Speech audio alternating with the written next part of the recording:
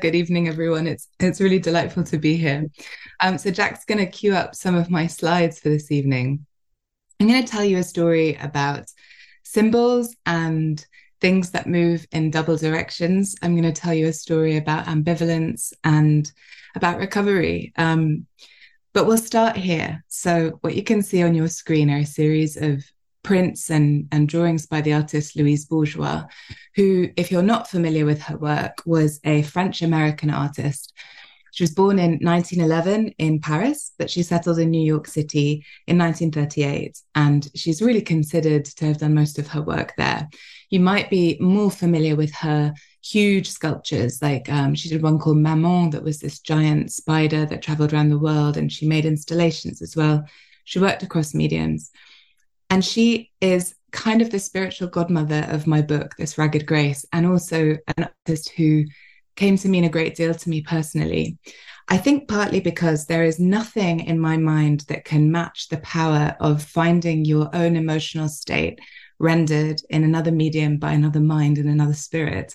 And there's something about Louise Bourgeois' art that speaks to a profound complexity, I think, that many people share, which is the feeling of ambivalence, the state of moving in two directions at once. So I first came across these spirals when I was just 27 and I was in New York for a research trip. I was working on a PhD. I was writing about hysteria, which will maybe become interesting a little bit later. I think academics often have a much deeper personal connection with the things that they write about than maybe they themselves even know. But I had recently got sober, and I hadn't really ever thought of myself as somebody with a drinking problem. But in my 26th year of life, I couldn't deny that I was spiraling out of control, and I needed some help. And I landed in a psychiatrist's office, and he was very kind to me, and he said, "You are not losing your mind. The good news is you are an alcoholic, and that means you can recover if you stop drinking." I was very shocked to hear him say this, and I didn't really know where to put myself. He said the words Alcoholics Anonymous, which I thought was extremely dramatic. However, something made sense, and I went to meetings. I started 12-step recovery. I resisted 12-step recovery, but I kept going back, and I managed to stop drinking. And I had a lot of profound feelings of ambivalence about this life choice. And yet I somehow managed to keep going. And by the time I was in New York, I'd been a year sober. And I found these spirals in the archive where I was writing about Louise Bourgeois' work in my big, roaming, messy thesis about hysteria and film and art. And I saw them, and there was something in them that, as I said, spoke very deeply to me. And I looked at them and I realized that what I found so attractive about these images is that because there are two colors in these spirals, you can see them as moving in two directions at once. So you can follow them in to the center, which I felt was a message of how you might be able to wind it in, right? If you've spiraled out of control, maybe you can wind yourself back in and find a way to recover. Or you can follow it the other way and spiral out perhaps into chaos. And maybe that was how I'd been living, and now I was choosing a different path. And that sort of felt quite comforting to me. And so I carried on doing my research and getting my thesis together. And funnily enough, it was much easier now that I wasn't drinking so much. And then a couple of years later, these spirals took on a different meaning to me. One night when I was back in London and my father was driving me back to my flat, and we were in the middle of 3 lanes of traffic on the Euston Road, which some of you may know is a big artery that runs through the city. And we were at a red light, and he took his hands off the steering wheel and he turned to me and he said, "I have no idea what I'm doing." And my father had a great sense of humor, so I just thought he was teasing me because I didn't know how to drive, and I thought he was ribbing me that I had become an adult without this critical life skill, which I still lack 10 years later, by the way. But he wasn't joking, and I looked into his eyes and I saw fear, which was not an emotion I was used to seeing in my father's face. And so we're sitting there in the traffic, and I'm thinking, what am I going to do? With my eyes on the hazard button, thinking, well, I'll press that. And I'm telling him which one's the brake and hoping I'm getting it right, and which one's the accelerator and what to do with the steering wheel. And as the lights went green, something, a kind of autopilot response kicked in on him. And he managed to drive us the rest of the way home. And when we got back to my flat and I asked him what had happened, he had no idea what I was talking about. So there we were. I was recovering, and suddenly this man who I'd never known to be out of control was starting to unravel. And I remembered the spirals, and I thought about these two different directions and suddenly felt our fates more deeply intertwined. Because if it weren't for my winding it in, I wouldn't be able to be there for his spiraling out. So this realization kind of brought us into the next phase of our lives. Jack, if we could have the next slide, please. Where a different Louise Bourgeois image sort of settled in my mind as a way of explaining what was happening.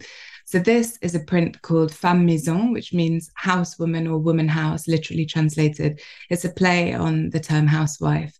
And it's a series of prints, and she also made sculptures along this theme, which she started making in the 1940s when she was at home a lot looking after her sons.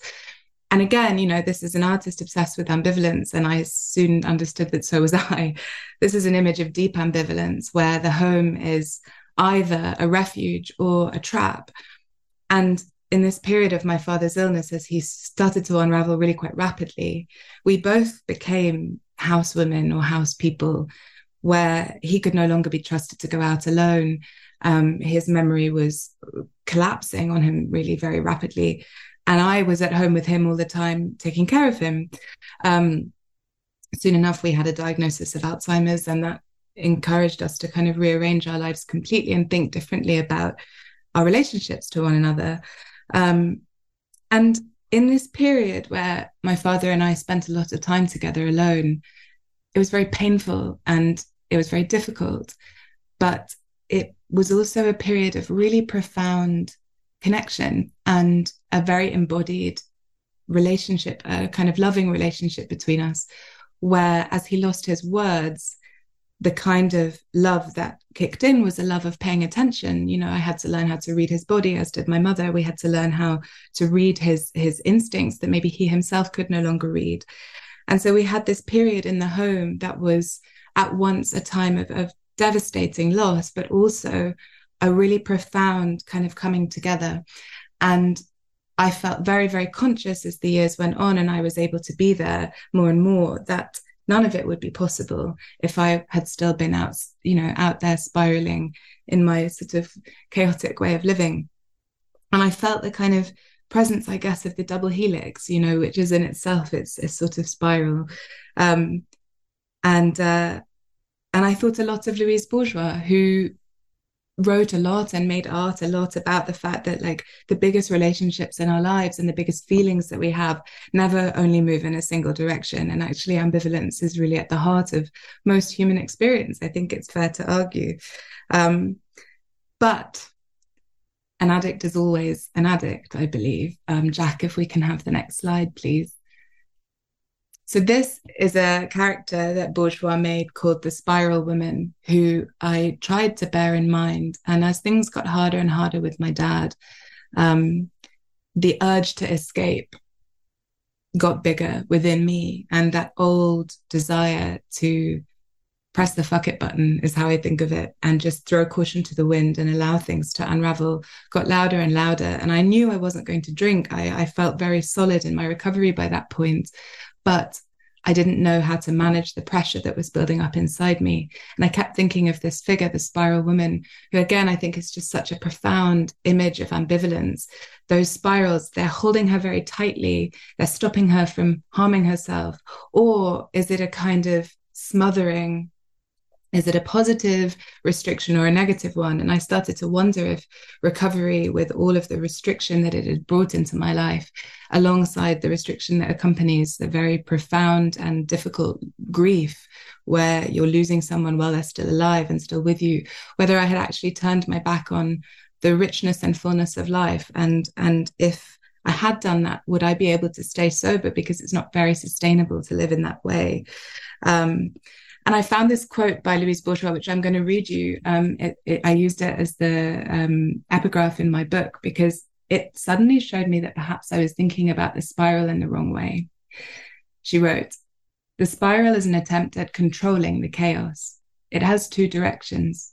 Where do you place yourself? At the periphery or at the vortex? Beginning at the outside is the fear of losing control. The winding in is a tightening, a retreating, a compacting to the point of disappearance. Beginning at the center is affirmation.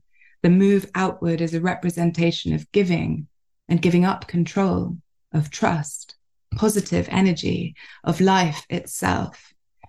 And suddenly, I thought there was a new way of thinking about the spiral, and there was a new way of remaining open to life while dealing with the ongoing kind of demands of recovery and the ongoing demands of my father's illness. Which brings us to the last slide, please, Jack. This is the symbol called the Ouroboros, which I'm sure many of you recognize. And for years, I had considered it a symbol of the kind of solipsistic, entrapped feeling that I associated with addiction, which is a monotonous experience for the person inside it, full of dissatisfaction and a kind of impossible feeling.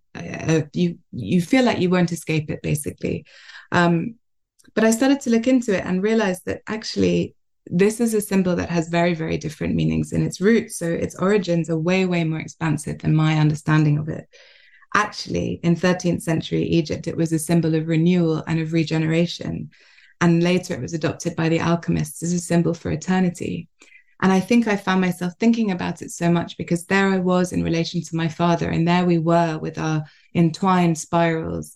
And actually, we were kind of landing in this place that was a circle rather than a spiral.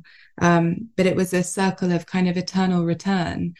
And recovery is an ongoing experience. It never ends. You know, you are, I believe anyway, always an addict, and you always have to remember that that is kind of at the core of your experience, or how you manage your feelings, how you manage yourself in the world. And the relationship between a parent and child continues even when the parent is gone.